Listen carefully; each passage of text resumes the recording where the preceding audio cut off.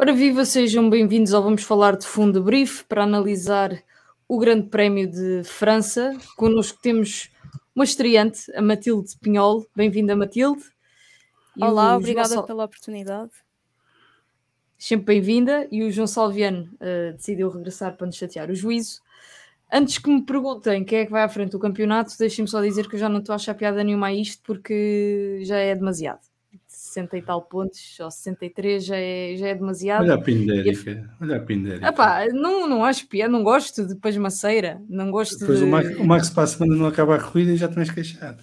Não queixo nada. Eu só volto a perguntar quem é... Fica aqui. Eu só volto a perguntar quem é que vai à frente do campeonato quando a distância estiver reduzida, pelo menos a um grande prémio. Que isto assim, eu não quero nenhum passeio no parque, nem nenhuma era Max Verstappen. E estou mesmo a falar a sério, já não... Eu gosto de competitividade, não gosto de demasiada facilidade. Não disse boa noite a quem nos está a ouvir em direto, nem bom dia, boa tarde a quem nos acompanha em diferido. Peço imensa desculpa, mas eu estava com esta entalada e tinha que a deitar cá para fora. Agora sim, bom dia, boa tarde, boa noite a quem nos acompanha em direto e a quem nos ouve em diferido.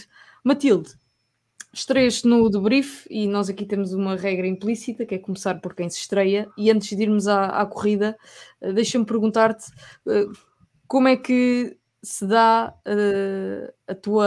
o teu interesse pela Fórmula 1.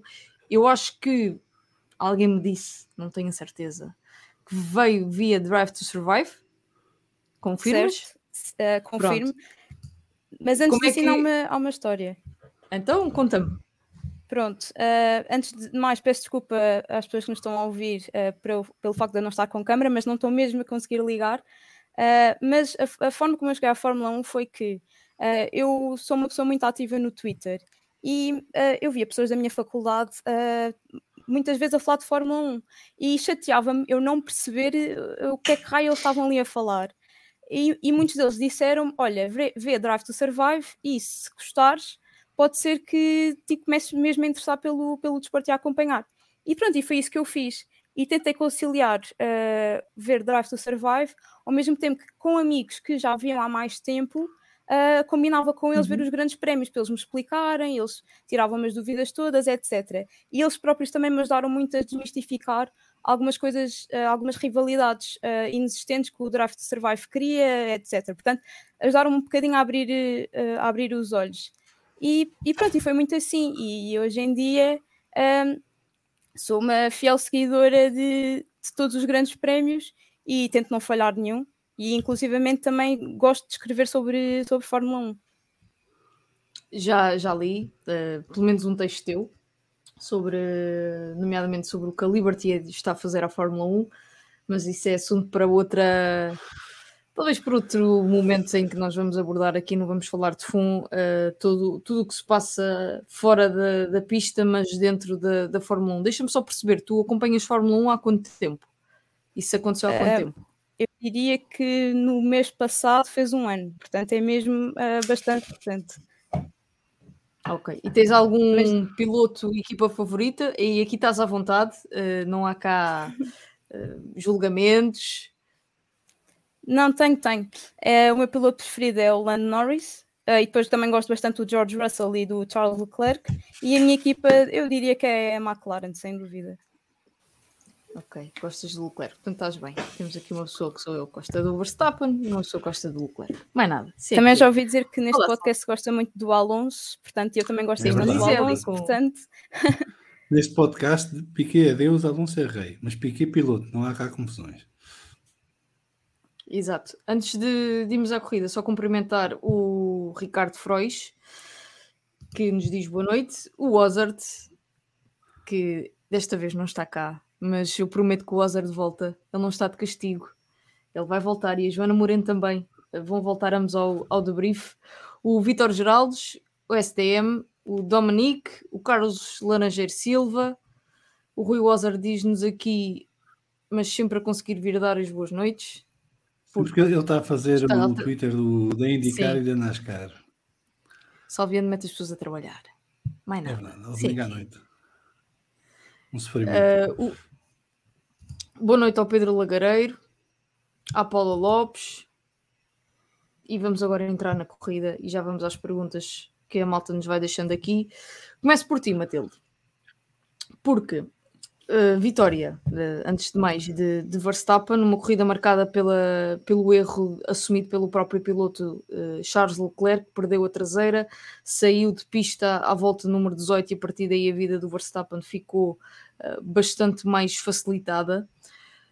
Eu estive a ver uns números em vários órgãos de comunicação social, no Twitter também, que só o Leclerc, entre problemas de fiabilidade, já foram 50 pontos, erros de estratégia 26 pontos e erros do piloto 32 pontos, num total de 63 pontos que neste momento separam o líder Verstappen do segundo lugar de Leclerc. Aquilo que te pergunto é se já estamos no campeonato de que só um milagre é que a coisa vai lá, ou as 10 corridas que ainda faltam para o fim do campeonato dão uma margem confortável para o Leclerc recuperar esta desvantagem e ainda ter hipótese de disputar o título de campeão do mundo com o Verstappen?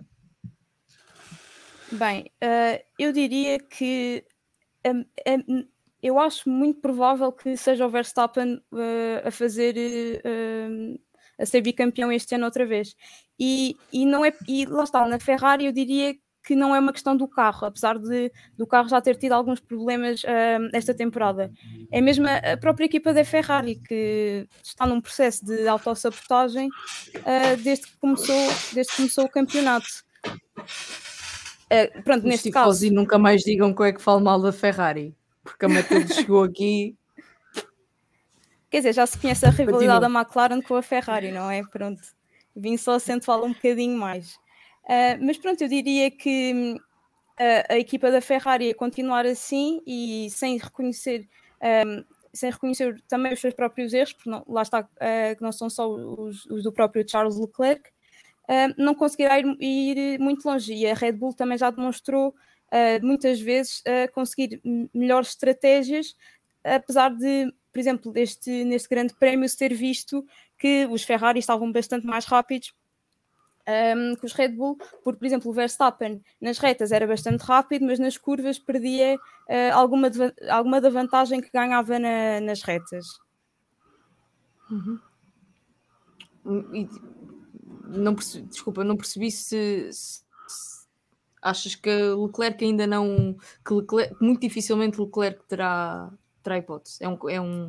Estamos na lei do milagre, basicamente. Sim, exatamente. Ou seja, são 63 pontos, não é algo fácil de...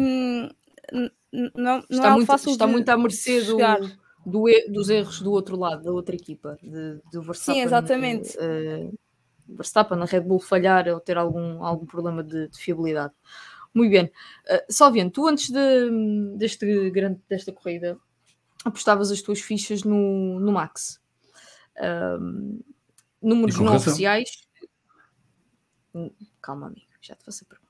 Números não oficiais, o Leclerc nas voltas que teve em pista, as primeiras 18 voltas, era ligeiramente mais rápido que o Verstappen e tinha uma degradação de pneus ligeiramente inferior aos do Max. Era 1/10 mais rápida que o Max, feito o balanço e números não oficiais. O Christian Horner, chefe de equipa da Red Bull, admitiu que o desgaste dos pneus ficou abaixo daquilo que a equipa tinha previsto. E que o undercut seria possível ao Max Verstappen, ele conseguiria segurar a primeira posição e a partir daí gerir essa primeira posição. Com o ritmo que pudeste ver em pista e com todos estes fatores, nomeadamente a degradação dos pneus, continuas a apostar a tua ficha no Verstappen, em condições normais, se o Leclerc não tivesse abandonado? Sim, no momento em que o Leclerc abandona, ele já está atrás do Max, porque mal parasse, o Max conseguiria o undercut porque estava abaixo dos 27 segundos. Estava a 26, sim. que é o mínimo para a paragem nas boxes. Portanto, o Max iria se apanhar à frente, provavelmente conseguiria que o Leclerc ficasse fora da janela da DRS, e depois seria complicado, por aquilo que a Matilde também já referiu, ao Charles chegar-se e entrar nessa janela da DRS, porque apesar de ele ser mais rápido nas curvas e na saída das curvas com a tração e nas zonas mais lentas do circuito, a verdade é que nas retas o Max abria 3, 4 décimas. E portanto ele nas curvas teria que ganhar muito para se chegar ao Max. E depois, com os duros, o Ferrari não estava tão bem. O Ferrari estava muito bem de médios, mas depois vimos pela corrida do Sainz. O Sainz, quando mete os médios, ficou o carro mais rápido em pista automaticamente, mas de duros não estava assim tão rápido. Estava mais rápido que 80% dos carros, mas não estava mais rápido que os carros da frente. E portanto eu tenho dificuldades em perceber se o Leclerc conseguiria ganhar a corrida se não tivesse tido o despiste. Acho que a uma volta o Ferrari está mais rápido e conseguem capitalizar isso,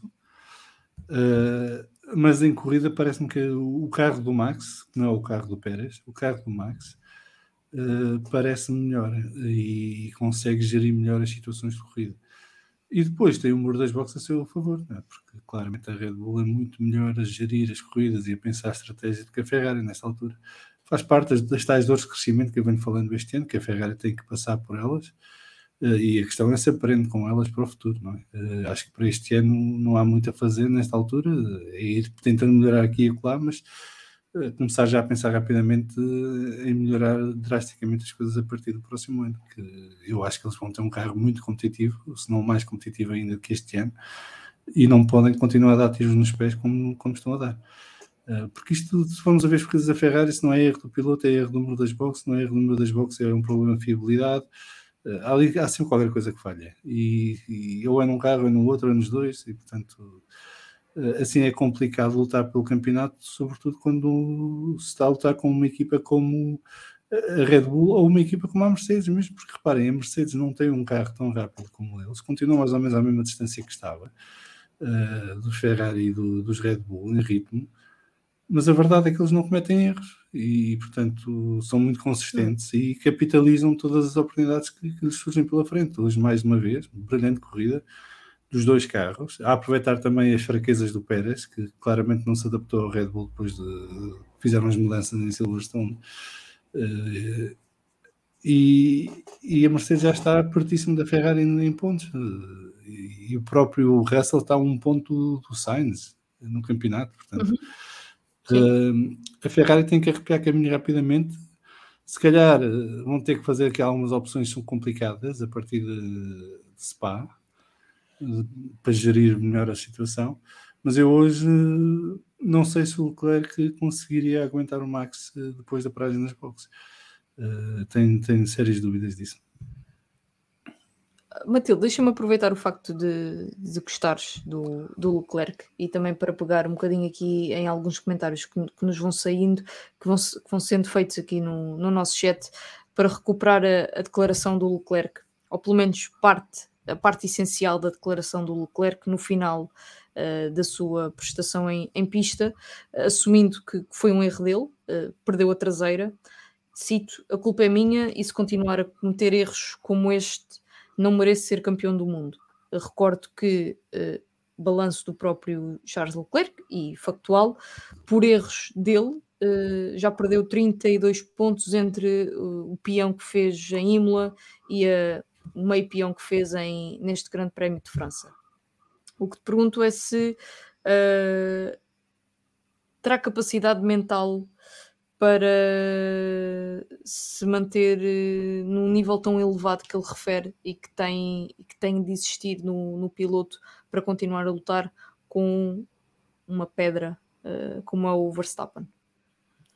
Essa é uma pergunta engraçada, porque não sei se viram, saiu um documentário esta semana da FIA, que é basicamente pegaram todos os pilotos e fizeram um género de retrospectiva entre a época deles nos karts até ao percurso, até chegarem agora à Fórmula 1. E uma coisa que o próprio Leclerc dizia era que quando era mais novo tinha muita dificuldade em confiar nele próprio, e que ao longo dos anos, especialmente esta época, ele tem conseguido ter a força mental necessária para lutar por um campeonato do mundo. Mas eu, sinceramente, mas lá está, as declarações deste fim de semana parece que ele está muito com uma mentalidade muito derrotista, mas por outro lado também não nos podemos esquecer que ele ali estava no calor do momento. Eu acredito que agora ele com um pouco mais calma e aproveitando também esta paragem que a Fórmula 1 vai ter no mês de agosto, eu sinto que ele pode recuperar a força mental necessária. Se calhar não para lutar pelo campeonato, mas pelo menos para fazer frente ao Verstappen quando for necessário e continuar a garantir pódios para a Ferrari. Muito bem, eu acho que só fazer uma nota, e até da perspectiva Verstappen, eu acho que o próprio Verstappen, e aliás ele disse isso entre linhas hoje, gostaria de ter essa batalha com o Leclerc. Acho que ele se diverte muito mais neste confronto com o Leclerc, até pela história que ambos têm, do que se divertiu, por exemplo, na luta com o Hamilton. O contexto é diferente, o adversário é diferente. Na altura o Verstappen ainda não era campeão do mundo, isso também irá pesar, mas eu, apesar disso tudo, vejo um Max a querer ter essa batalha com o Leclerc, e espero sinceramente que mesmo que o Leclerc venha a recuperar, mesmo que isso custe erros ou problemas no Red Bull, porque gostaria de ver uma batalha entre os dois por todo o simbolismo e pelo aquilo que os pilotos colocam nessa batalha. Antes de avançarmos para o próximo tema, Salviano, vou-te pedir para fazermos aqui uma ronda pelo fórum TSF, porque já temos aqui alguns comentários acumulados sobre este tópico que estamos a discutir. O Scarboy diz que ficou triste ao ouvir as declarações do Leclerc. Dá para perceber que ele está com alguma pressão gigantesca em cima e tudo que lhe pode correr mal, corre mal. Eu chamo a atenção para a postura corporal do Leclerc. Veja o vídeo que o Vamos Falar de Fumo partilhou no Twitter. É um piloto visivelmente irritado, que assume o erro, e bem, e nem toda a gente o faria com aquela frontalidade, mas a postura corporal é de alguém que está full com ele próprio e que vai passar... Mas ele é assim. Sim. Ele é assim. É dele já. Ele sempre reagiu assim a momentos adversos e depois supera-se no fim de semana seguinte. Portanto, sim, e acredito não vejo que grande drama. Sim, não estou a dizer que há grande drama, estou a dizer não, mas estou a dizer não é daqueles... Eu estou a dizer que é daqueles... da sensação que tenho, não conhecendo tão bem o piloto como se calhar outras pessoas conhecem, outros fãs, que não é de uma pessoa que se vá abaixo. No próximo Grande Prémio e nos próximos grandes prémios acho que ele vai tirar uma boa lição daquilo que aconteceu hoje. Ele tem é muito daquelas pessoas que gosta de colocar pressão sobre si próprio e portanto as declarações dele hoje é ele a fazer isso, e portanto a dizer, aquela conversa do os erros que eu fiz este ano não são erros para ser campeão do mundo, e portanto é ele a colocar, a aumentar a exigência sobre si próprio e a perceber que se quer bater o Max Verstappen não pode falhar e não pode cometer estes erros de forma regular, pelo menos. O Dominic Teixeira diz-nos aqui que na prática o título está em jogo, mas o Leclerc, nas declarações que acabámos de citar após a corrida, parece que já capitula a dizer que não merece ser campeão com erros como o de hoje. Acho que ele vai aprender muito e se calhar vai voltar se calhar vai surpreender algumas pessoas com a forma como vai voltar a partir deste erro. João Abreu, boa noite. Quanto ao campeonato, acho, João Abreu, que o score 8-4 em vitórias favorável à Red Bull, com carros da Ferrari e Red Bull equiparados, diz quase tudo. Diz muito o que já falámos, não é? Que sim. A Ferrari comete erros, a Red Bull não. E aliás, esse contraste é mais até do que a Ferrari, mais até do que a Red Bull, é visível na comparação Mercedes-Ferrari. Mercedes com um carro claramente muito menos competitivo, que se mantém, há bocado referiste, o Russell está a um ponto do Sainz com um carro muito menos competitivo e que teve muitos problemas de nascimento, e graças à sua fiabilidade e à sua maturidade no que diz respeito à estratégia, mantém-se lá e mantém-se no topo. O Ricardo, alguém sabe se o Checo ainda está a dormir na curva 11? Já vamos falar de Sérgio Pérez. Bruno Paiva, o Leclerc mostra que é candidato a ser campeão, apenas um grande reconhece um erro que será difícil ganhar e merecer o campeonato. Pedro Lagareiro, viva amigo, a Mercedes está muito bem, fiabilidade dos carros e estratégia sempre em altas, já vamos falar dos Mercedes também, sobretudo batalha Pérez, Hamilton e Russell. Picho, grande Picho, é preciso ter uns tomates do tamanho da Via Láctea para fazer uma declaração destas, e deixo aqui um coração à Ferrari no final deste comentário. O Ricardo, no final, então amigo, estás-me a trocar as voltas. Não, isto o Ricardo rato Freixo deslizou. estava-te a querer censurar. Não, o Cuidado, Ricardo está Salviano. censurado à nascença. A Mercedes é tipo um cão quando deixas cair um bife, vai lá e come-o. Está no lugar certo à hora certa e à conta disso tem sabido maximizar todas as oportunidades. Bernardo Figueiredo, a Ferrari tinha mais jogos de médios para o Leclerc do que de duros, a Red Bull era o contrário, certo? Com uma corrida normal não tenho tanta certeza que o Max ganhasse isto. Acho que ia ser... eu não acabei por não dizer... É sempre difícil fazer esta previsão. Eu antes do Grande Prémio apostei na Ferrari. Eu acho que os Ferraris estavam ligeiramente mais competitivos do que os Red Bull. Acho que ia ser taco a taco, não ia ser um passeio no parque, podia cair para qualquer lado, muito sinceramente. Que o Rafael Mota, não sei se queres pegar, porque vou transitar já para o tema seguinte. Sim, só eu é que achei que o Pérez fez a pior corrida deste ano. Aquela comida de cebolada do Virtual Safety Car foi incrível. Há uma explicação para isto, teoricamente, já vamos dar. Antes de... A teórica é assumida. Sim, mas pode não ter sido isso, amigo. A pessoa nunca sabe. É a explicação que foi dada e nós fazemos a interpretação.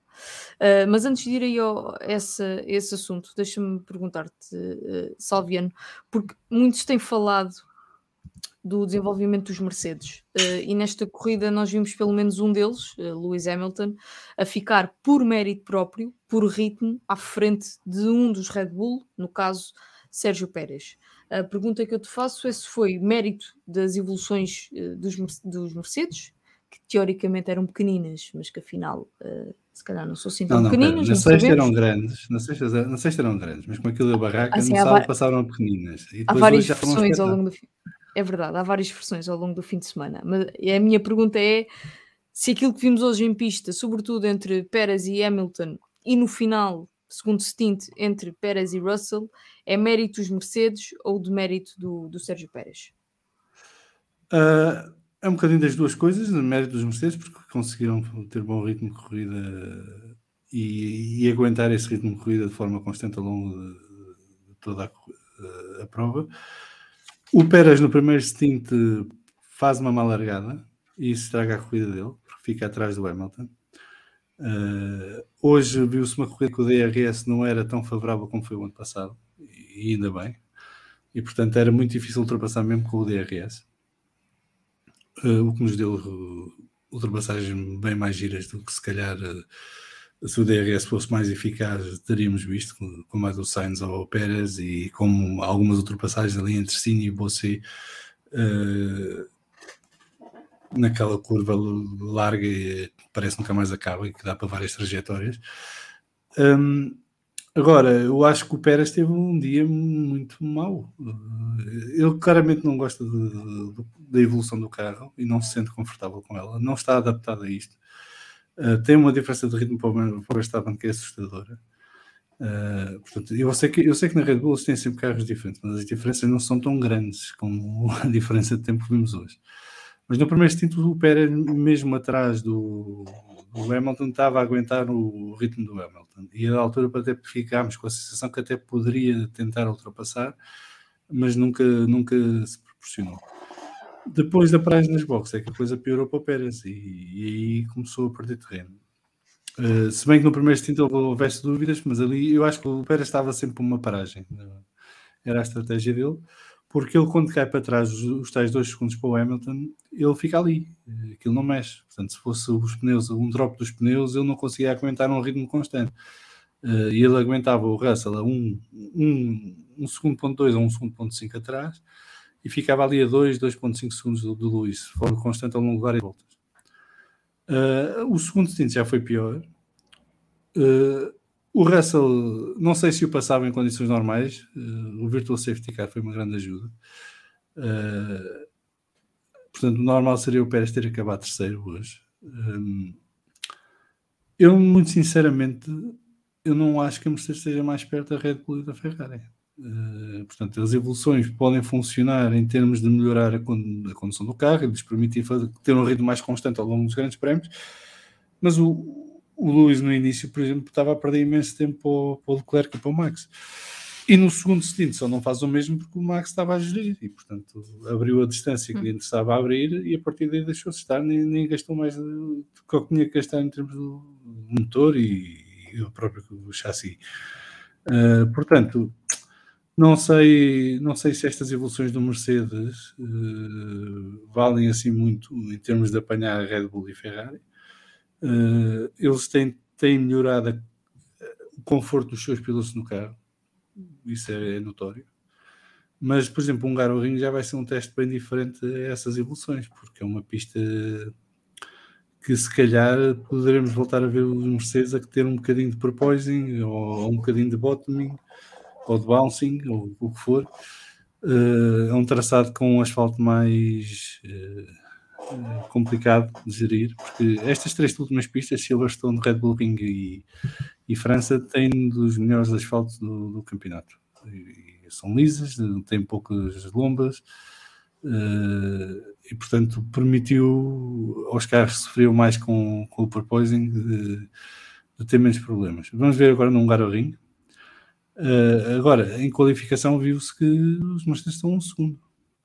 O Russell veio com uma explicação hoje no final da corrida que a uma volta eles não conseguem meter os pneus na temperatura ideal e que depois na corrida conseguem, a partir do momento em que entram nessa temperatura ideal, conseguem ter melhor performance. Mas se os 4 da frente estivessem nos sítios normais, que é à frente deles, não sei se os Mercedes teriam a ritmo para ir atrás deles. Ou para os conseguir manter à distância. Portanto, continuo com muitas dúvidas e não quero ser malzinho para a Mercedes, mas eu já vi isto muitas vezes. Isto é um filme repetido, portanto, nem sequer é uma sequela, é mesmo repetido. Já aconteceu com outras equipas noutros anos. Por isso é que eu digo que é melhor ter ao cavalinho da chuva se estão à espera que a Mercedes faça uma recuperação milagrosa. Ninguém ganha um segundo durante a temporada em condições normais.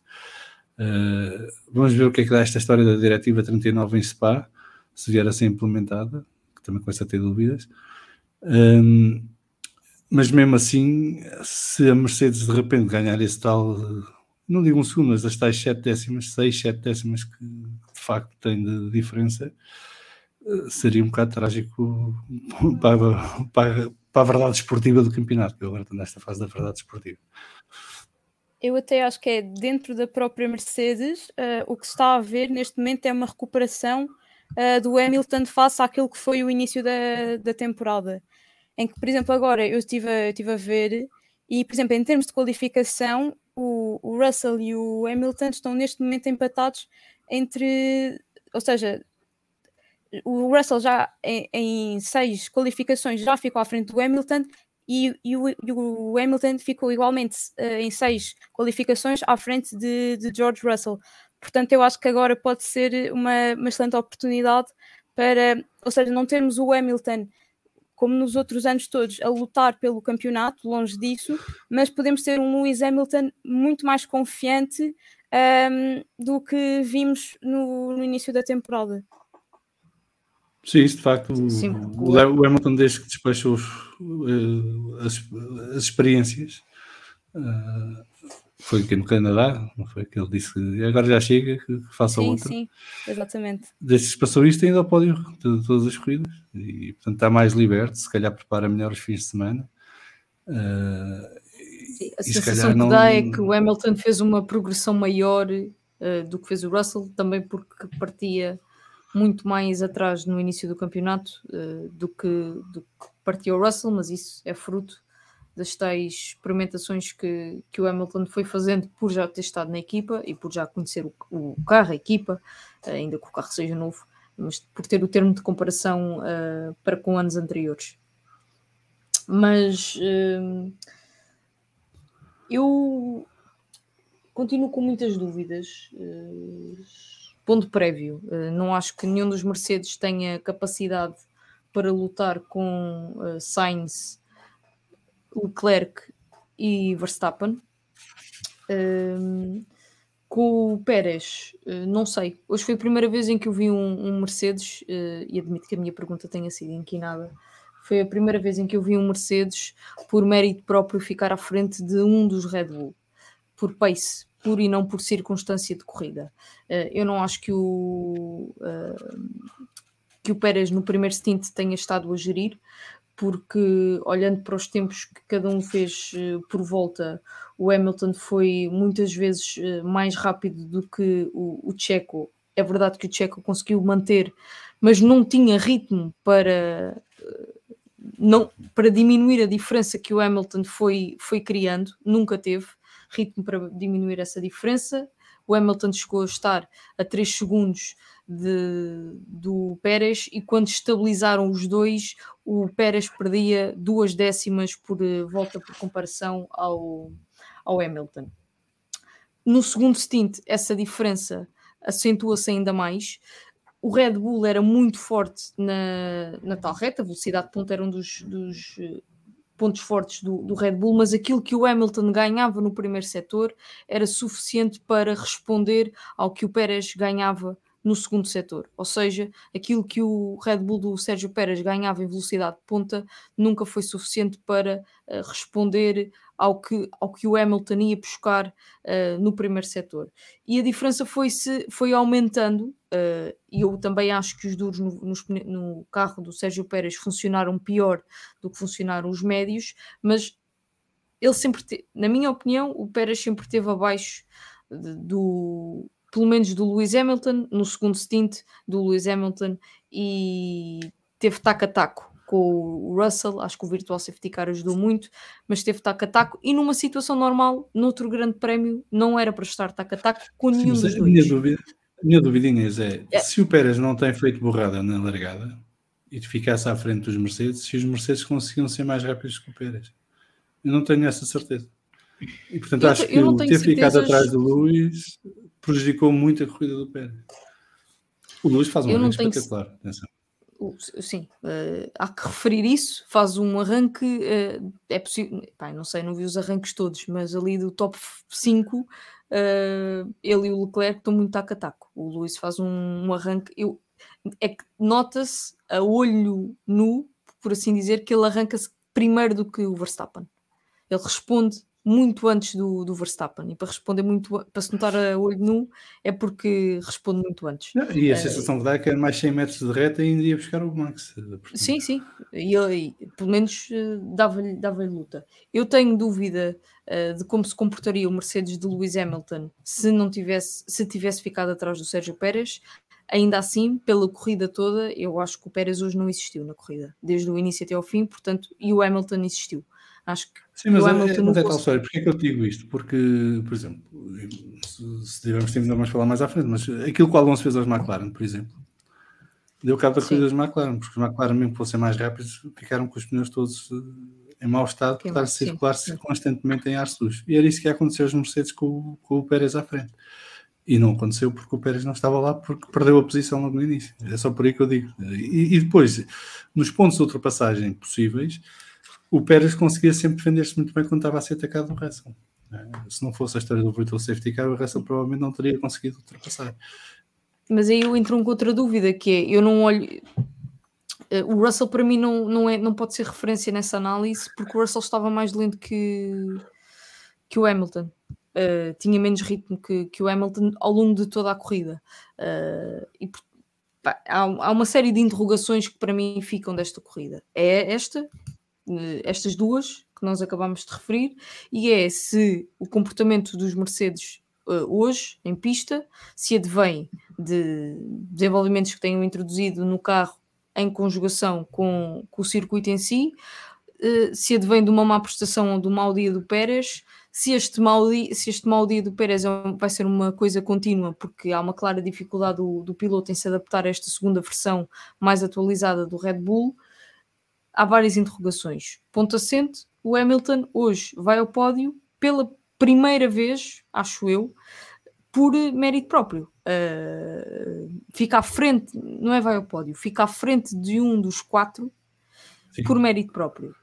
E isso é de assinalar. E não há que Só dizer uma coisa aqui rapidamente, que o Freud está a dizer que, na sua opinião, o melhor arranque é o do Lewis, ataque com o do Kevin Mack. Há 4 grandes arranques nesta corrida, para além do Leclerc. O Leclerc é um bom arranque porque reage bem às luzes, mas depois, obviamente, está à frente e mantém-se à frente. Não há mais nada para ver a partir daí. Mas é o do Lewis, o do Alonso, especialmente a curva 2 do Alonso. Vejam como é que ele passa o Russell. Passa 2, passa o McLaren e o Russell. Não, passa o Norris na 1 e depois passa o Russell na 2, mas é ver como é que ele faz a curva 2 para passar o Russell. Isso é que é espetacular. Há o do Kevin Magnussen, que é muito bom, e depois há o do Stroll, mas o do Stroll vale a pena ver a volta completa, não é só a largada, porque a primeira volta do Stroll é magistral. E recomendo quem tem F1 TV que vá ver a onboard do Stroll, porque a volta é muito, muito boa, muito boa. E explica porque é que ele acaba em 10º e faz o ponto. Mas era só para deixar este alerta a quem nos está a ver e ouvir, porque muitas vezes a transmissão não nos permite percebermos destas coisas. Não dá, sim. Mas houve ali 4 grandes largadas para além da do Leclerc que vale a pena ver e rever. Matilde, deixa-me perguntar-te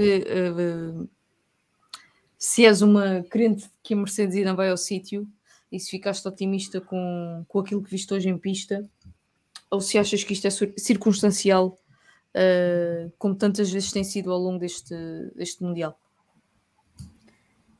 Eu acho que a Mercedes, como já foi referido neste episódio, tem feito bastantes progressos e, aliás, eu penso que não chegaram a referir, mas pronto, nesta corrida do Hamilton, por exemplo, a única altura em que eu vi que o Hamilton perdeu um pouco da sua vantagem para o Pérez foi quando na volta 32 teve um pequeno deslize na segunda curva, porque de resto, pronto, ia ganhando cada vez mais vantagem sobre o piloto da Red Bull. E, portanto, a Mercedes, depois de todos os problemas que teve e consoante os circuitos, eu penso que eles conseguirão adaptar e conseguirão aproveitar estas pequenas brechas no campeonato que as equipas que lhes estão à frente, a Ferrari e a Red Bull, lhes conseguem abrir. Porque a verdade é que a Mercedes também está numa posição... está num terceiro lugar até bastante confortável, tendo em conta que as equipas que estão imediatamente atrás dela são a Alpine e a McLaren, que pronto, estão numa disputa entre si. A Mercedes parece que está neste campeonato quase isolada sozinha, quase, exatamente naquele terceiro lugar, e portanto a partir daqui eu só consigo ver um bom futuro para a Mercedes, e como já tinha dito, especialmente para Lewis Hamilton, que parece estar depois de todas as depois de todos não é os avanços, mas depois de todas as experiências a que foi sujeito no carro, penso que ele vai conseguir ultrapassar o George Russell, que pronto, é o primeiro ano da Mercedes, acho que é totalmente normal que isso aconteça. Eu já referi isto no debrief anterior, julgo que foi no último debrief que fizemos. A Mercedes tem, e para fechar este capítulo, para rematar este capítulo, a Mercedes tem tido a vantagem, por comparação, sobretudo à Ferrari, de apresentar uma estratégia, opções estratégicas e fiabilidade muito mais consistente. E a verdade é que nós, no início do Mundial, vimos um Mercedes que parecia um trator, e quem frequenta o Twitter, acho que boa parte da comunidade de Fórmula 1 e boa parte da comunidade que ouve este podcast é capaz de frequentar o Twitter. Muitos foram os memes que foram feitos em relação ao Mercedes, e muitos foram os problemas identificados a olho nu no carro Mercedes, nomeadamente o porpoising. Dificilmente diríamos que os Mercedes poderiam ir em circunstâncias normais ao pódio. A verdade é que tem ainda que muito excepcionalmente tenha ido ao pódio por circunstâncias da corrida, há uma coisa que lhes tem que ser reconhecida, que é têm uma fiabilidade como as duas primeiras equipas não têm, e têm opções estratégicas muito mais sólidas, e neste momento a Mercedes é a terceira classificada no Mundial de A equipas, Red Bull mesmo assim tem apenas melhor fiabilidade 44... que a Mercedes. Fiabilidade? Sim. Os Mercedes já estão O no que é que diz limite isso? também, né? A partir desta corrida, os Mercedes estão no limite. A Mas Red ainda Bull não ainda viste não. nenhum Mercedes a estourar.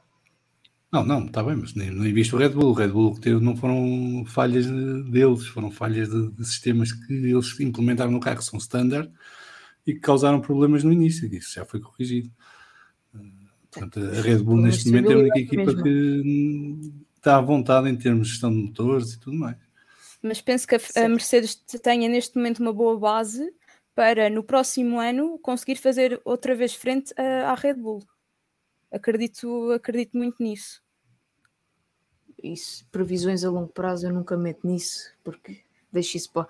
É um Prefiro bocado não de falhar. futurologia, mas acho que pode ser, acho que é uma hipótese. Mas apenas para rematar, a Mercedes está apenas a 44 pontos da Ferrari, que no início do campeonato era o carro mais bem nascido, ou pelo menos um dos dois carros mais bem nascidos deste Mundial. Antes de avançarmos para o segundo piloto da Ferrari, e sim, ouviram bem, segundo piloto da Ferrari, eu sei que isto é uma afirmação polémica. Salviano, dá-me aí mais um forozinho TSF, se queres ver. Estou a ver onde é que começamos por aqui. Pedro Dias, boa noite, amigo. A Mercedes tem melhor ritmo de corrida que de qualificação. Não tem ritmo para o Max e para os Ferrari, acha, na opinião do Pedro Dias. Hoje o Hamilton manteve-se próximo porque o Max geriu, sobretudo a partir da desistência do Leclerc. Quando o Hamilton apertava, o Max respondia. Acho que os dois...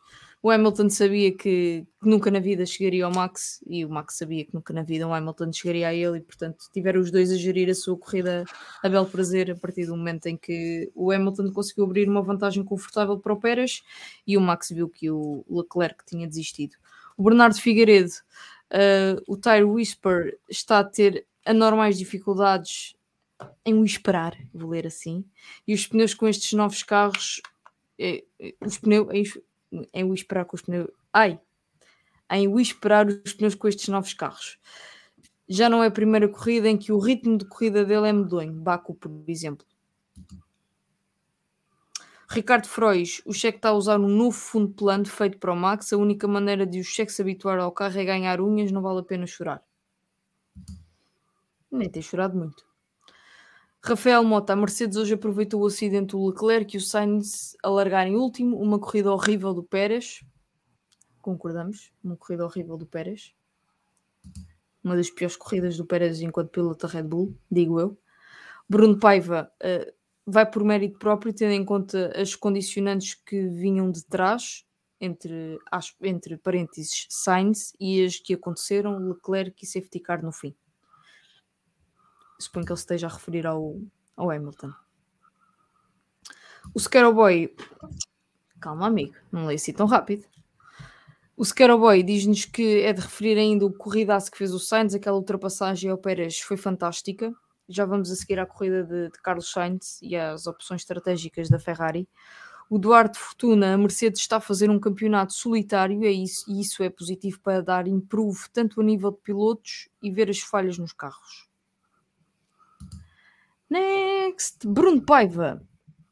E este circuito, pelas características do asfalto, talvez fosse dos mais favoráveis à Mercedes. Na Hungria vão voltar lá para trás. O Pérez sofreu com a degradação dos pneus mais do que o Max. Não temos dados sobre isso. Pelo menos eu não os tenho. Se alguém os tiver, partilhe connosco. A primeira volta do Kevin Magnussen, diz o Pedro Dias, também merece ser vista. Ganha 6 lugares com muito nível. 2 deles fruto de... Acho que são 2, fruto de incidente.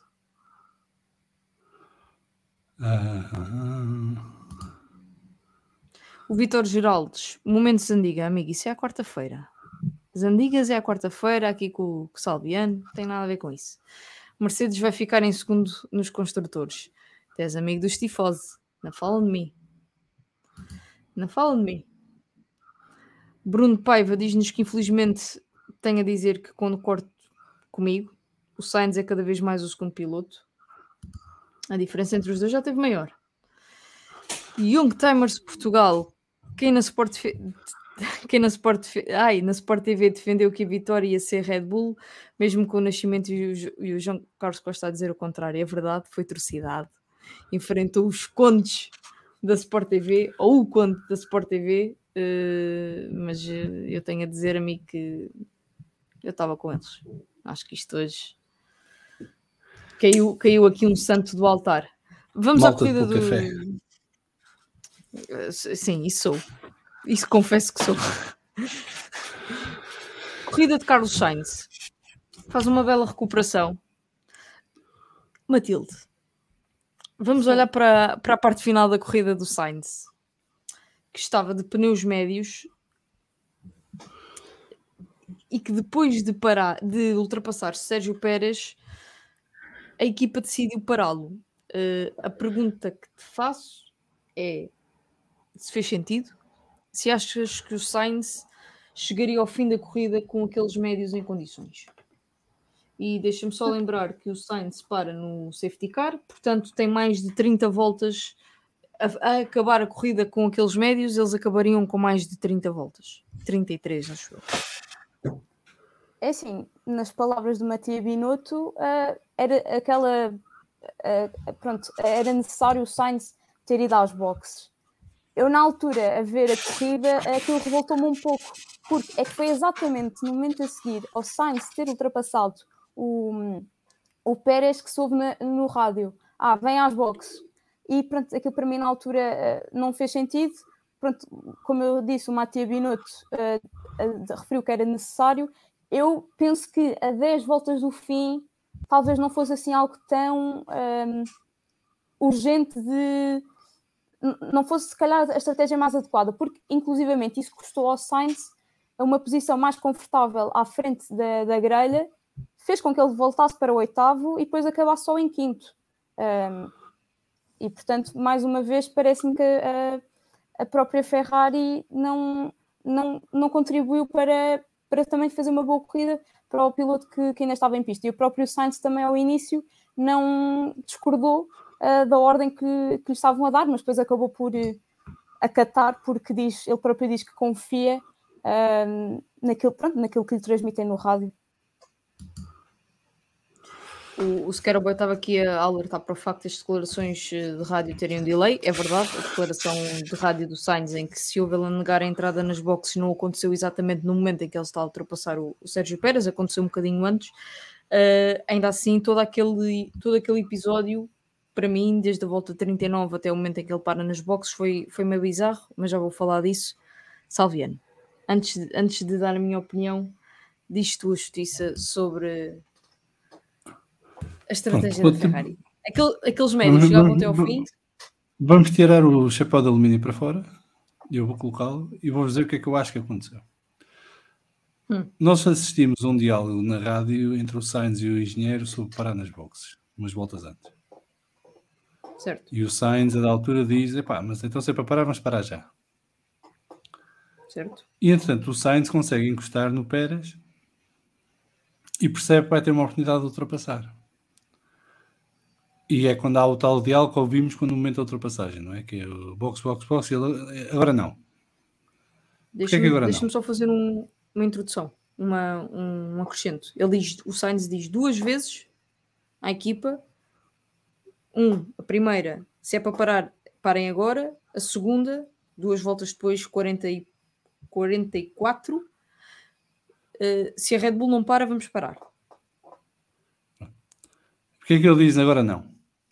Porque ele percebe que se passa o Pérez, vai poder travar o Pérez. E quem é que encosta no Pérez a partir do momento em que ele passa o Pérez? Naquela volta seguinte, imediatamente? Quem é que se chega? Que até acho que até se tocaram? George Russell. Portanto, o Sainz percebeu que se conseguisse ultrapassar ali, poderia colocar o Pérez numa situação em que o Russell poderia atacar. O Sainz estava a fazer contas para o campeonato. E a seguir vai à boxe. e deixa o Pérez entregue ao Russell. O Russell nunca conseguiu encostar no Pérez até esse momento. Portanto, eu acho que foi isso que aconteceu. O Sainz, para mim, está-se a revelar um Alonso versão 2.0. Um tipo que está sempre constantemente a ler as corridas, que percebe o que é que está a acontecer à sua volta e consegue tomar decisões melhores que quem está no muro das boxes, olhar para ecrãs e com tempos e mapas e imagens de vídeo. E, portanto, não me surpreende que ele tenha parado a seguir. Eu não sei se os pneus médios iriam durar muito mais tempo.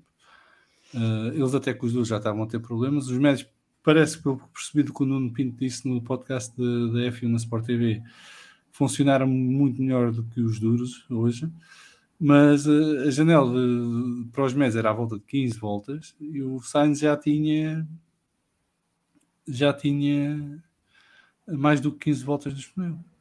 Ou iria ter pouco depois. E, portanto, a Ferrari já tinha decidido que ia parar, já tinha optado por esse quinto lugar e o Sainz tentou fazer com que a Red Bull perdesse mais pontos. E conseguiu. Portanto, para mim foi só isto. Eu acho que a Red Bull, disparate. Que a Ferrari tem vários problemas. Um deles é, eles fazem uma previsão no início da corrida de até onde é que este piloto que parte do fundo da grelha pode chegar. E eles, na cabeça deles, definiram este gajo quinto, sexto, no limite. E, portanto, era aí que ele... Sim. Era aí que ele tinha que... Mas eu vi a conversa com o Mac, era sem safety car. Salviano, explica uma coisa. Eles estão em terceiro lugar, antes da paragem. A não ser desgaste de pneus e roubar o ponto da volta mais rápida ao Max. Mas repara uma coisa, o que aconteceu ao Leclerc? É que não podes ignorar esse pormenor. O Leclerc despistou-se. Sim, mas eu não sei. Eu aposto que parte do despiste tem a ver com o desgaste dos pneus. Mas eu não sei se aquilo que motiva... não vi nenhum responsável da Ferrari a dizer isso ou a assumir isso. Eu não sei se aquilo que motiva a paragem do Sainz tem alguma coisa a ver com o desgaste de pneus e possibilidade de eles... Mas percebeu-se da conversa anterior. A Ferrari não acreditava que ele conseguisse levar os médios até ao fim. E por isso é que há a decisão de parar e então o Sainz diz, então vamos parar já. Não vamos adiar mais. Portanto, eu acho que eles não confiavam que os médios chegassem ao fim. E o Sainz é que decide. Então, se é para parar, vamos parar já, que é para não perder mais tempo. Que é para eu ter mais tempo para depois recuperar posições. Dá-se à volta 39. Eles param à volta 43. Pá... Está bem, mas isto... desculpa. Está bem, mas isto os gajos estão a andar a 300 à hora e vão conversando quando podem, não é? Em contínuo. Não é? Eu sei. Nós vemos as transmissões mas se tu queres parar um piloto... Se tu queres parar um piloto, ou se ambos em conversação chegam à conclusão que tem que parar, e eu sei que eles estão a velocidades, pá, nem faço ideia o que é ter uma conversa àquela velocidade. Mas pará-lo na volta seguinte, ele ter ultrapassado o terceiro lugar, pá, mas o objetivo não era passar. Repara, isso foi um bónus. Para mim, isso foi um bónus. Eu poder ultrapassar o Pérez e atrasá-lo. Não era o objetivo. Eu acho que eles nunca pensaram levar o carro até ao fim com os médios. Ponto. E por isso é que tens a discussão. Eu acho que a dúvida ali era se paravam para meter... Mas eu acho que a dúvida ali era se paravam para meter médios ou paravam no fim para meter macios. Eu acho que foi essa a dúvida. E andaram ali a discutir e depois chegaram a uma conclusão e pararam. Eu não aguentava, eu provavelmente não aguentava. Se tu me estás a dizer que a Ferrari não acreditava que aqueles médios iam durar até ao fim, faz muito mais sentido pará-lo à volta de 39, à volta de 40 do que à volta de 43. Sim. 5 segundos de penalização em cima. Portanto, quando parasse tinha que cumprir os 5 segundos. E depois de passar o Pérez abriu 2 segundos. Abriu 2 segundos naquele momento. Sim. O Pérez não tinha ritmo nenhum. Não sei se ia conseguir abrir 5 segundos. Mas o Pérez não ia ficar na zona de DRS do Sainz, a menos que aqueles pneus fossem à vida e que ele acabasse com 3 em vez de com 4. Também já vimos um piloto ganhar um grande prémio assim. O que eu quero dizer é, se a Ferrari... Eu tenho dúvidas também que o Sainz mete aqueles médios no safety car. Aqueles médios tinham que fazer mais de 30 voltas. É muita volta. Sobretudo nas temperaturas em que estávamos É o dobro do que estava previsto. Justamente. E sobretudo nas temperaturas em que estávamos em que os pilotos estavam sujeitos no asfalto.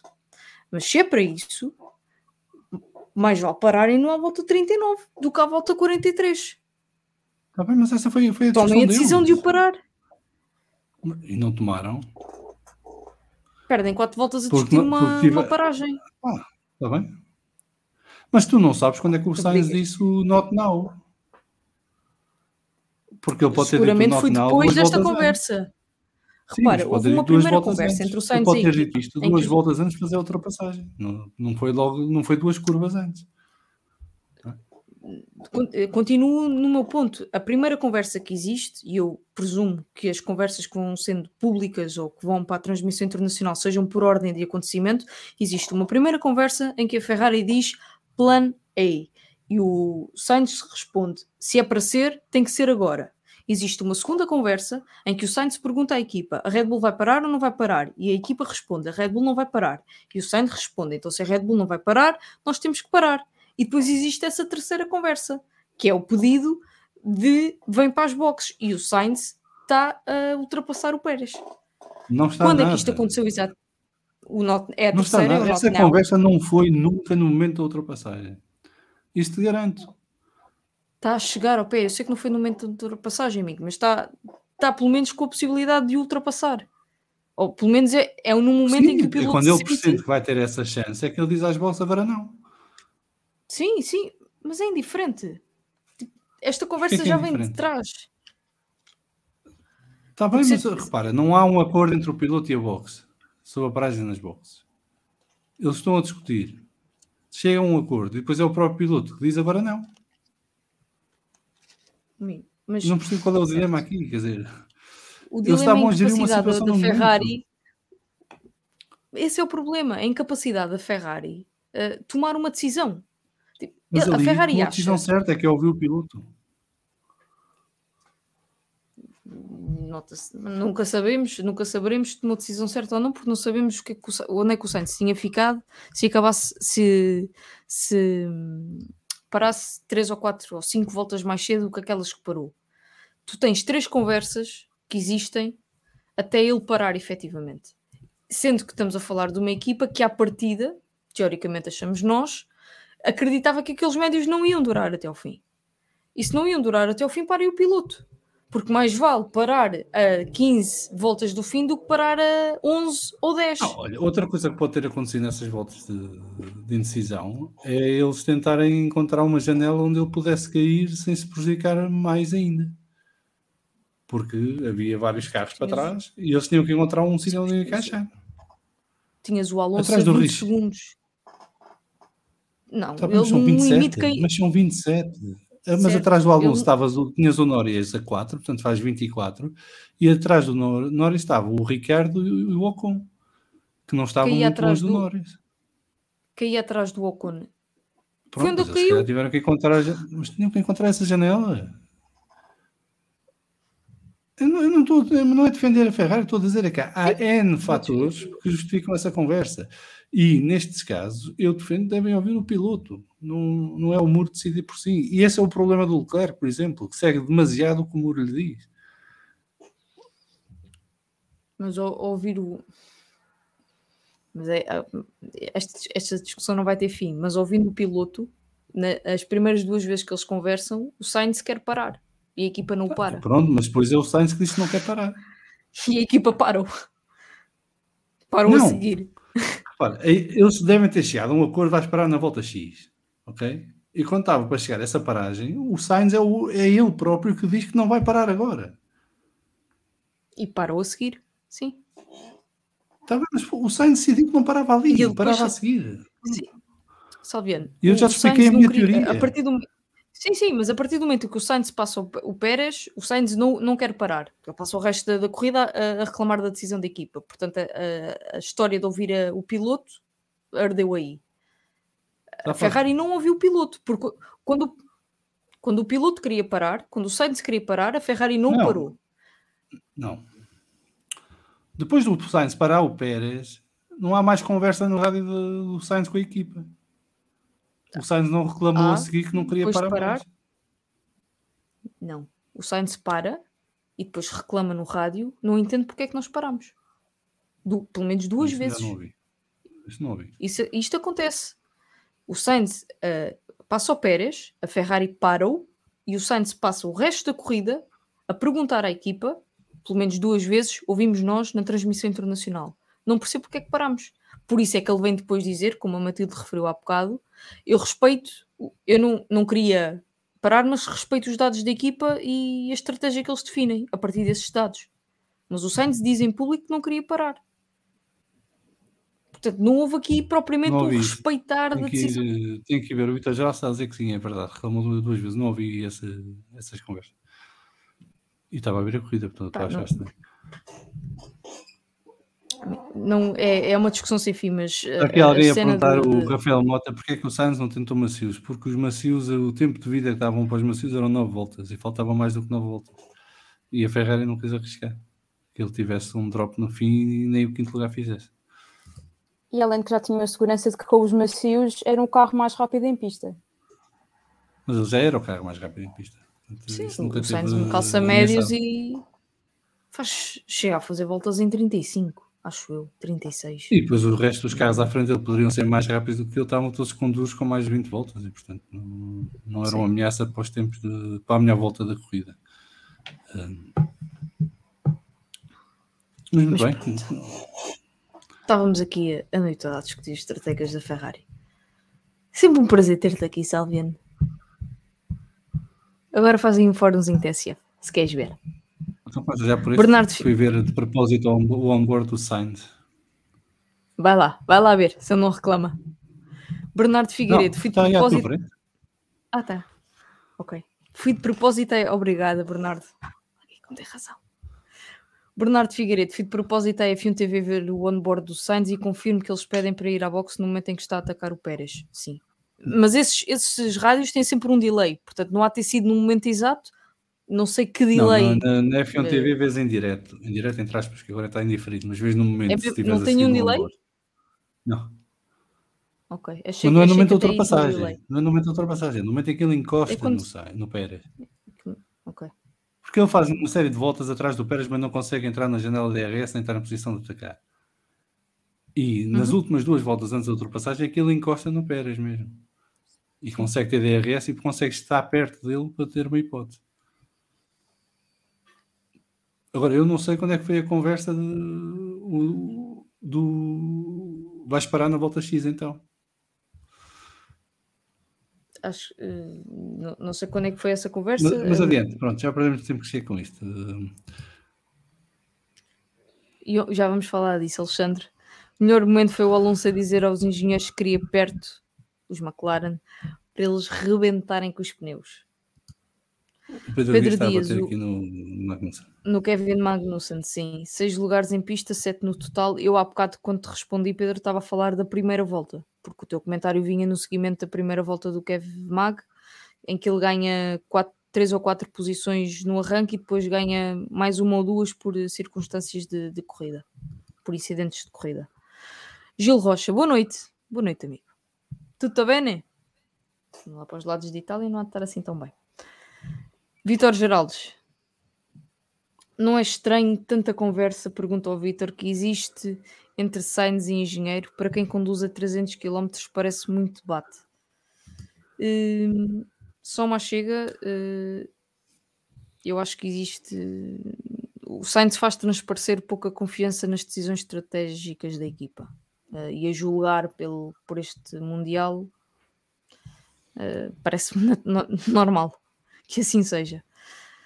O Nuno Pereira diz-nos que Sainz 2.0 é um Alonso 2.0. Salve nesta, deixa para tu responderes. No que toca a pensar na corrida, concordo. E tu também já concordaste. Sozinho.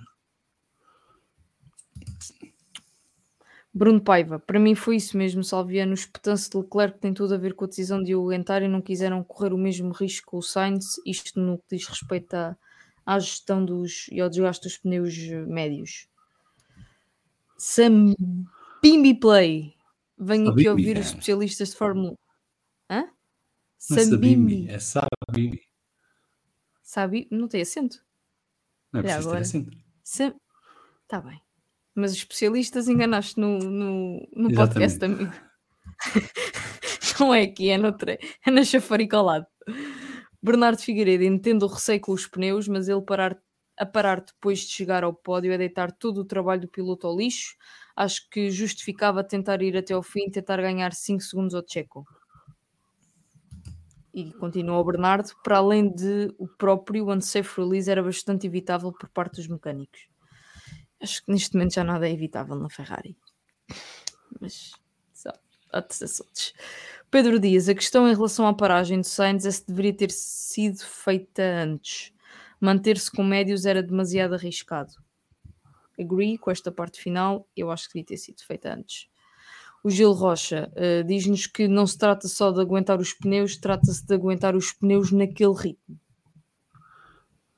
Que era rodar 37 baixo, 36 alto. Pedro Lagareiro, o Sainz tinha sempre de parar, os pneus iam acabar. E o Vítor Geraldes. Eu estava a ver o que é que tinha chegado, entretanto.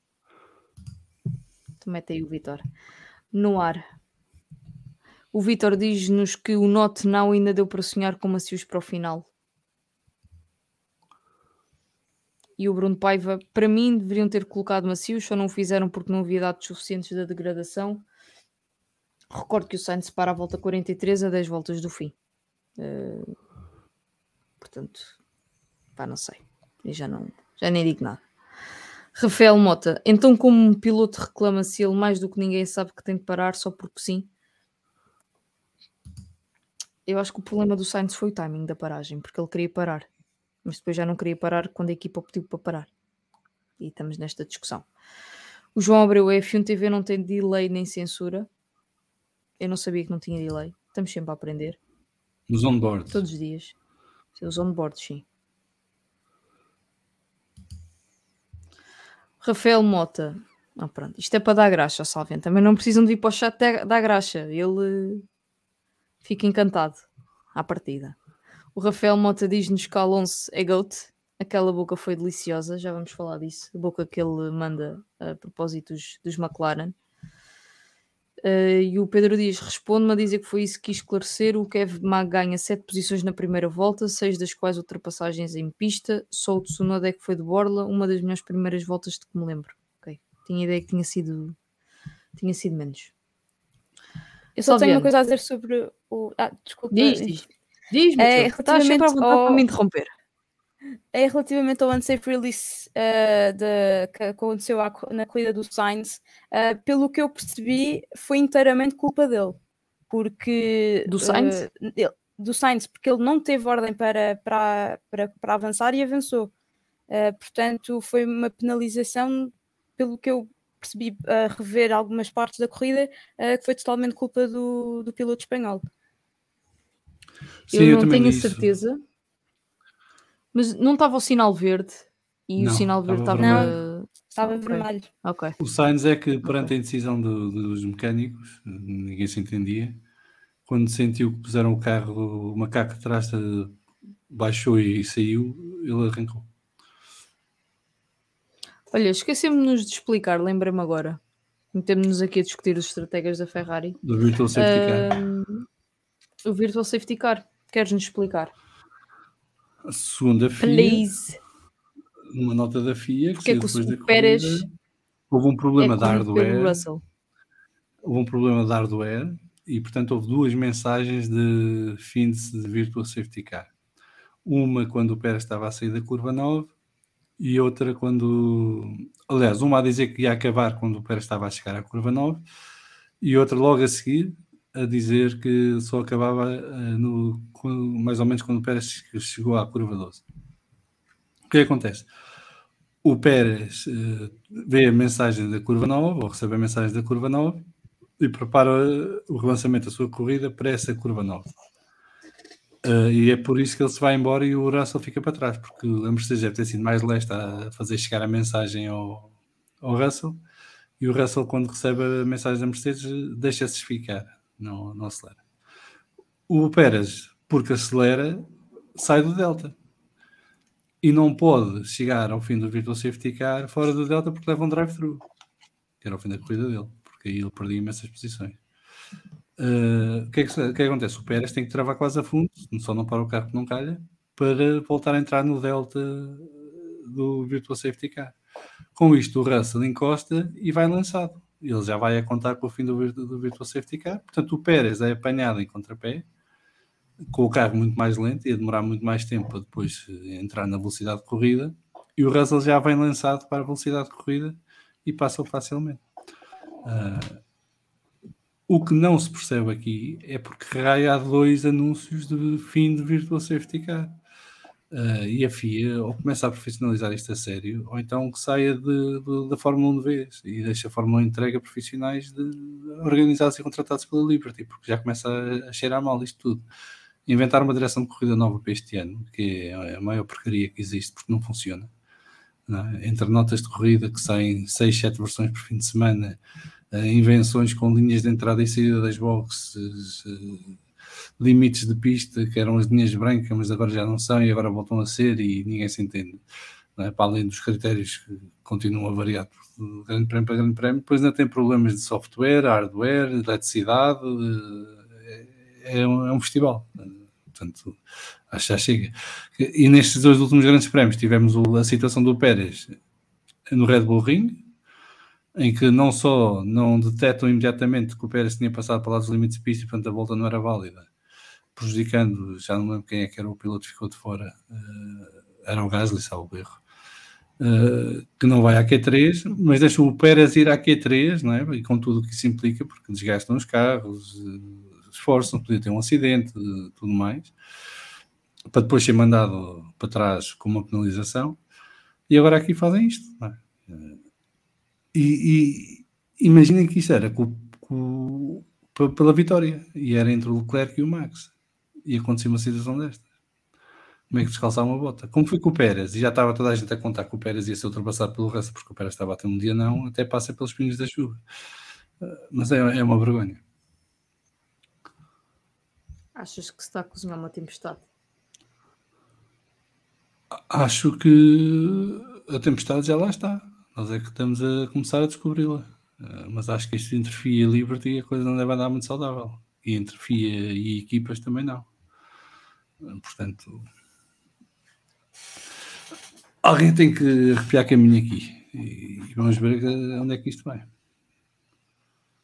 Queres acrescentar alguma coisa sobre este tópico, Matilde?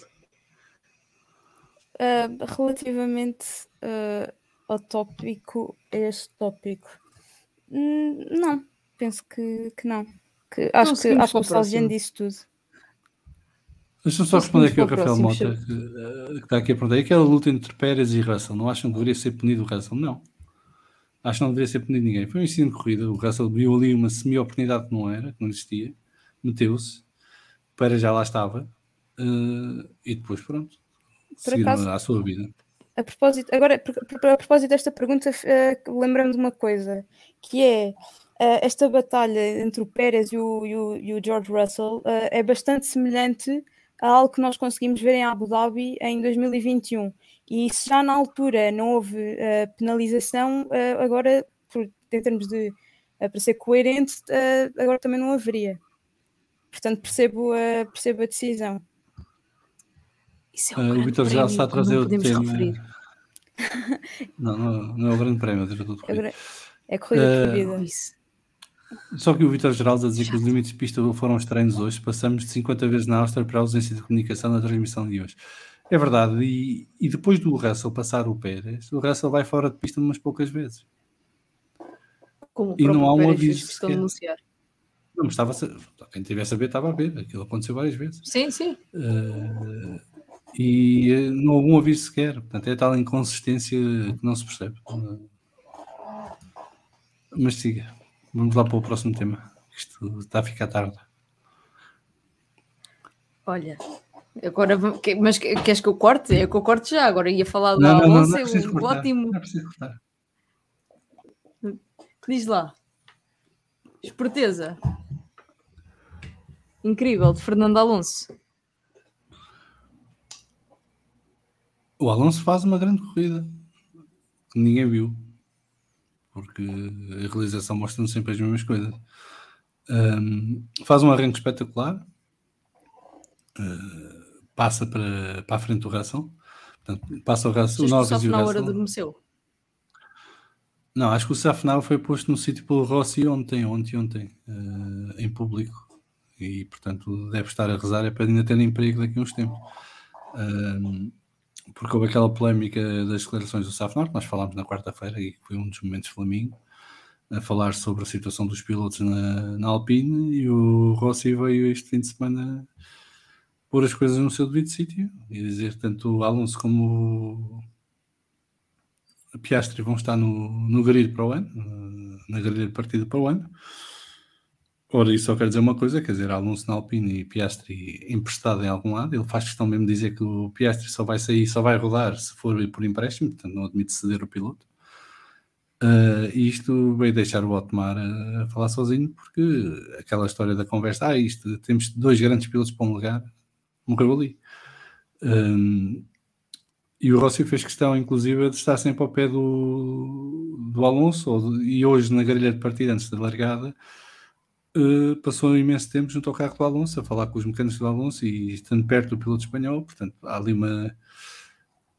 uma démarche de charme para convencer o espanhol a ficar. Há ali a questão dos 2 anos versus 1 ano, que a Alpine só quer 1 ano, o Alonso quer 2. O Rossi, inclusive, disse e acrescentou que há um lugar no LMDH da Alpine para o Alonso quando se retirar da Fórmula 1. O LMDH é o carro de resistência que vai fazer Le Mans e o Campeonato WEC a partir do próximo ano. Portanto, o Sr. Otmar neste momento deve estar a rezar para ainda ter emprego no final da época. Em relação ao Grande Prémio, sim. Sim, se a Alpine está no sítio onde deve estar, ou seja, se o Grande Prémio de hoje evidencia onde é que a Alpine deve estar, atrás dos Mercedes e à frente dos McLaren, ou se achas que a Alpine ainda tem margem para chegar aos Mercedes? Não, neste momento a Alpine está a chegar onde devia estar há meia dúzia de grandes prémios atrás, que é no 4º lugar descansado. E nos últimos 3, 4 grandes prémios tem vindo a consolidar-se como a 4ª melhor equipa do campeonato. Só não chegou lá mais cedo por causa dos azares e das escolhas erradas e de alguns erros dos seus pilotos. Mas a Alpine podia tranquilamente ter mais 50, 60 pontos que tem hoje entre os 2 pilotos. Mas neste momento está em 4º lugar. Acho que tem o 4º melhor carro, isso é evidente. Tem agora 11 corridas para encurtar a diferença para a Mercedes. Portanto, continuar a consolidar este 4º lugar e encurtar a diferença para a Mercedes. Aqui o que se viu foi que o grande update da McLaren não chegou para o update que a Alpine tinha trazido em Silverstone. E, portanto, isto vai dar confiança à Alpine, vai também criar algum clima de serenidade na equipa francesa para continuar a desenvolver o seu carro. Se consegue chegar à Mercedes, eu digo da Alpine o que digo da Mercedes. A Alpine está mais ou menos à mesma distância da Mercedes que a Mercedes está da Ferrari e da Red Bull. O objetivo da Alpine este ano vai ser diminuir essa diferença, porque não vai conseguir eliminá-la. Poderá acontecer num circuito, por exemplo, em Monza ou noutro circuito, em Singapura, por exemplo, mas em Singapura mais pelo piloto, propriamente pelo carro. Em circuitos específicos, a Alpine poderá estar ao nível dos Mercedes e dar luta aos Mercedes. O normal será que não dê, mas que vai tentar encurtar essa distância daqui até a final do campeonato para ter um bom ponto de partida para o próximo ano, estar mais perto da Mercedes e, por consequência, dos carros da frente. O Alonso hoje faz uma grande corrida que ninguém viu, sempre um bom ritmo, sempre a gerir muito bem a situação e a ler bem a corrida. Depois tem aquele comentário fantástico na segunda parte da corrida, que não é a primeira vez que ele faz. Salvo erro, foi em Silverstone que ele fez igual, que é criar o isco para os McLaren não perseguirem. O que é que acontece aos McLaren a perseguir? Gastam os pneus. E depois, se conseguissem, porventura, chegar a um momento em que fosse ameaça, o Alonso teria pneus frescos e ia-se embora. Foi o que fez na outra vez. Eu não sei se foi em Silverstone, agora já não lembro.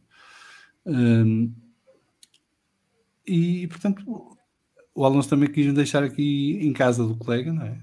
Em França, que é a casa da equipa também, quis marcar aqui o seu território e dizer, pá, podem, foi Baku, está a dizer o Vitor Geraldo. Obrigado, Vitor. O Alonso aqui quis deixar uma mensagem clara para dentro, que é, ok, vocês podem gostar muito do Ocon e podem gostar muito do piloto francês, mas quem sabe o que é que anda aqui a fazer e quem faz isto também sou eu. Portanto, também é aqui uma espécie de grito Ipiranga do Alonso para a equipa, para meterem sentido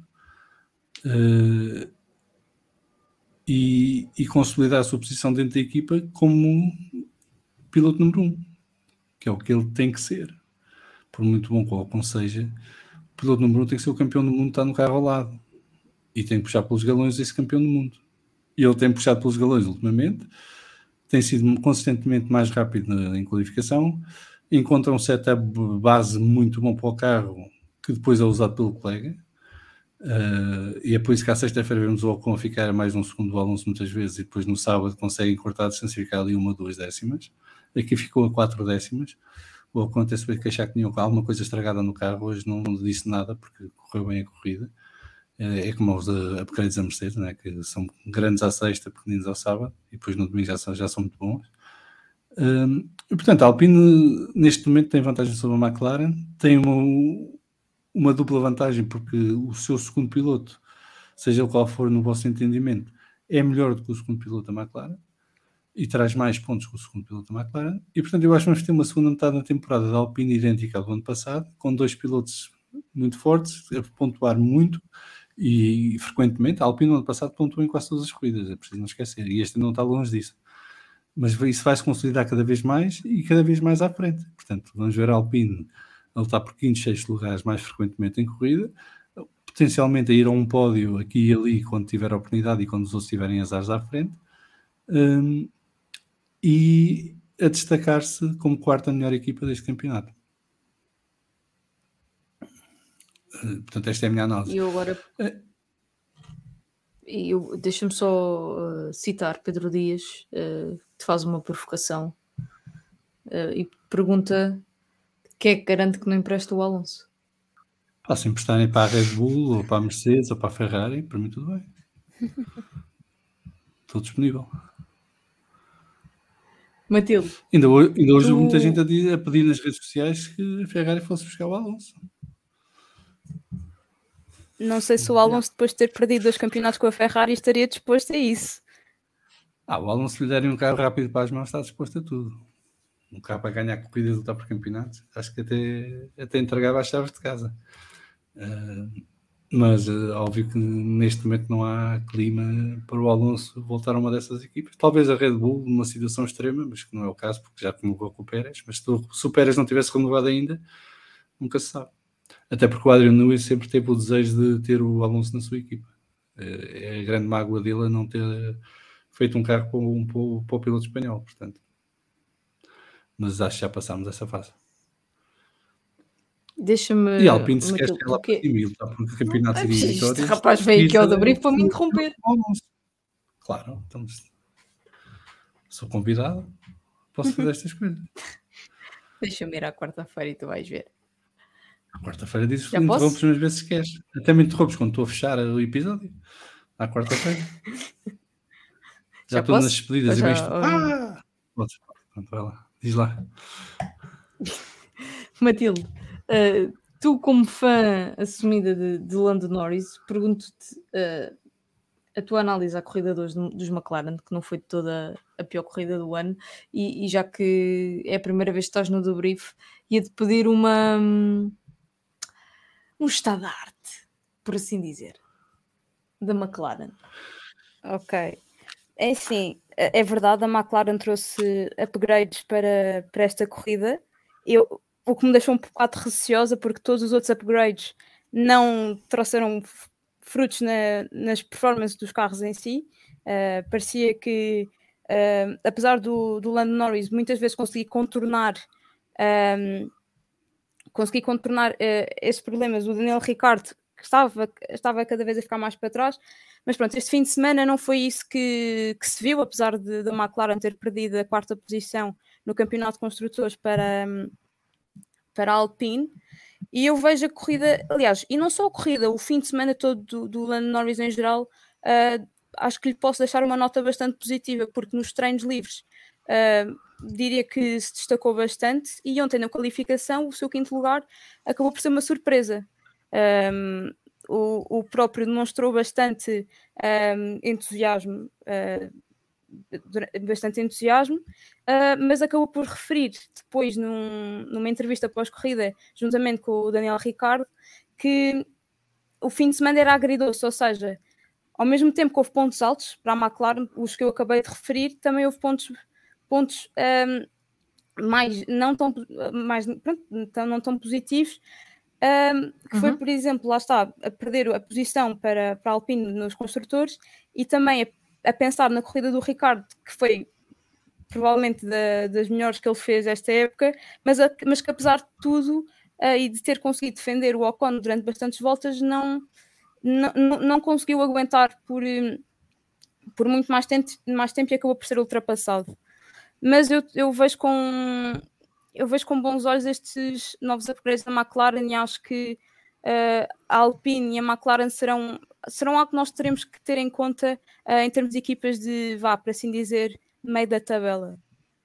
Mas lá está, o Lando Norris neste momento está a levar a McLaren às costas. Era o que já aconteceu ano passado e é o que se está a verificar este ano, e é o que faz com que muita gente questione se a McLaren deve manter o Ricciardo, se deve mandar o Ricciardo embora. A verdade é que o chefe de equipa da McLaren já disse que gostava de ter o Ricciardo pelo menos em 2023, mas eu gostava bastante, não vou mentir, de ver, por exemplo, certos dois pilotos da IndyCar, que o mexicano, o Pato Howard, e o Elton, qual é o apelido dele?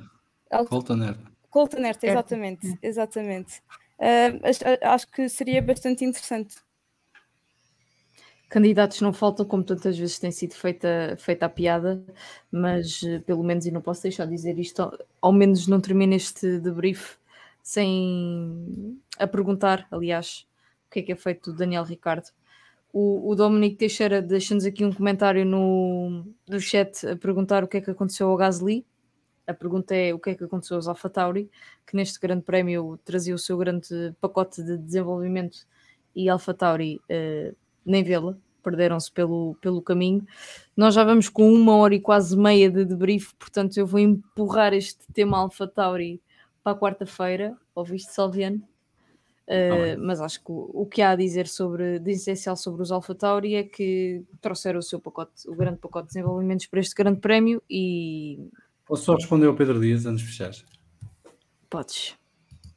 Pedro Dias está a dizer: Salviano, para valorizar Alonso não faz falta, nesse sentido, desvalorizar Ocon. A questão não é desvalorizar Ocon. Ocon não é um Alonso, ponto.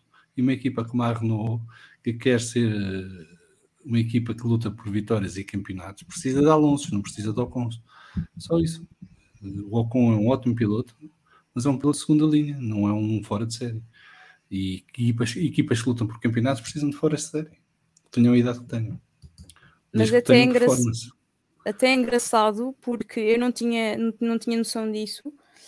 O Ocon neste momento está à frente do Alonso no campeonato de pilotos, mas a verdade é que também o Alonso tem tido alguns azares. Não se deve propriamente ao Ocon ser necessariamente melhor que o Alonso. Eu diria que todos os azares que a Alpine tem tido caem sempre ao mesmo lado da boxe, mas isso já é entrar aqui num patamar de meio conspirativo e não apetece. Está tudo dito no debrief. Matilde, obrigada. Deixamos a situação da Aston Martin para quarta-feira. Eu tinha que fazer alguma vez isto, não é? Ele tinha que me interromper. Porquê? Deixamos a situação da Aston Martin para quarta-feira, deixamos a situação da AlphaTauri para quarta-feira e deixamos tudo o que mais acontecer até quarta-feira para o episódio de quarta-feira do Vamos Falar de FUM às 9 da noite em direto nas nossas plataformas. Matilde, estava eu a agradecer-te, até o Salviano me interromper. Obrigada por teres vindo ao debrief. Tens sempre aqui uma porta aberta quando quiseres falar de Fórmula 1. Nós voltamos no próximo fim de semana para o último grande prémio na casa de Solviano, casa emprestada do Solviano, antes da pausa de verão. Até lá, beijinhos, abraços, vejam muitas corridas e saudinha.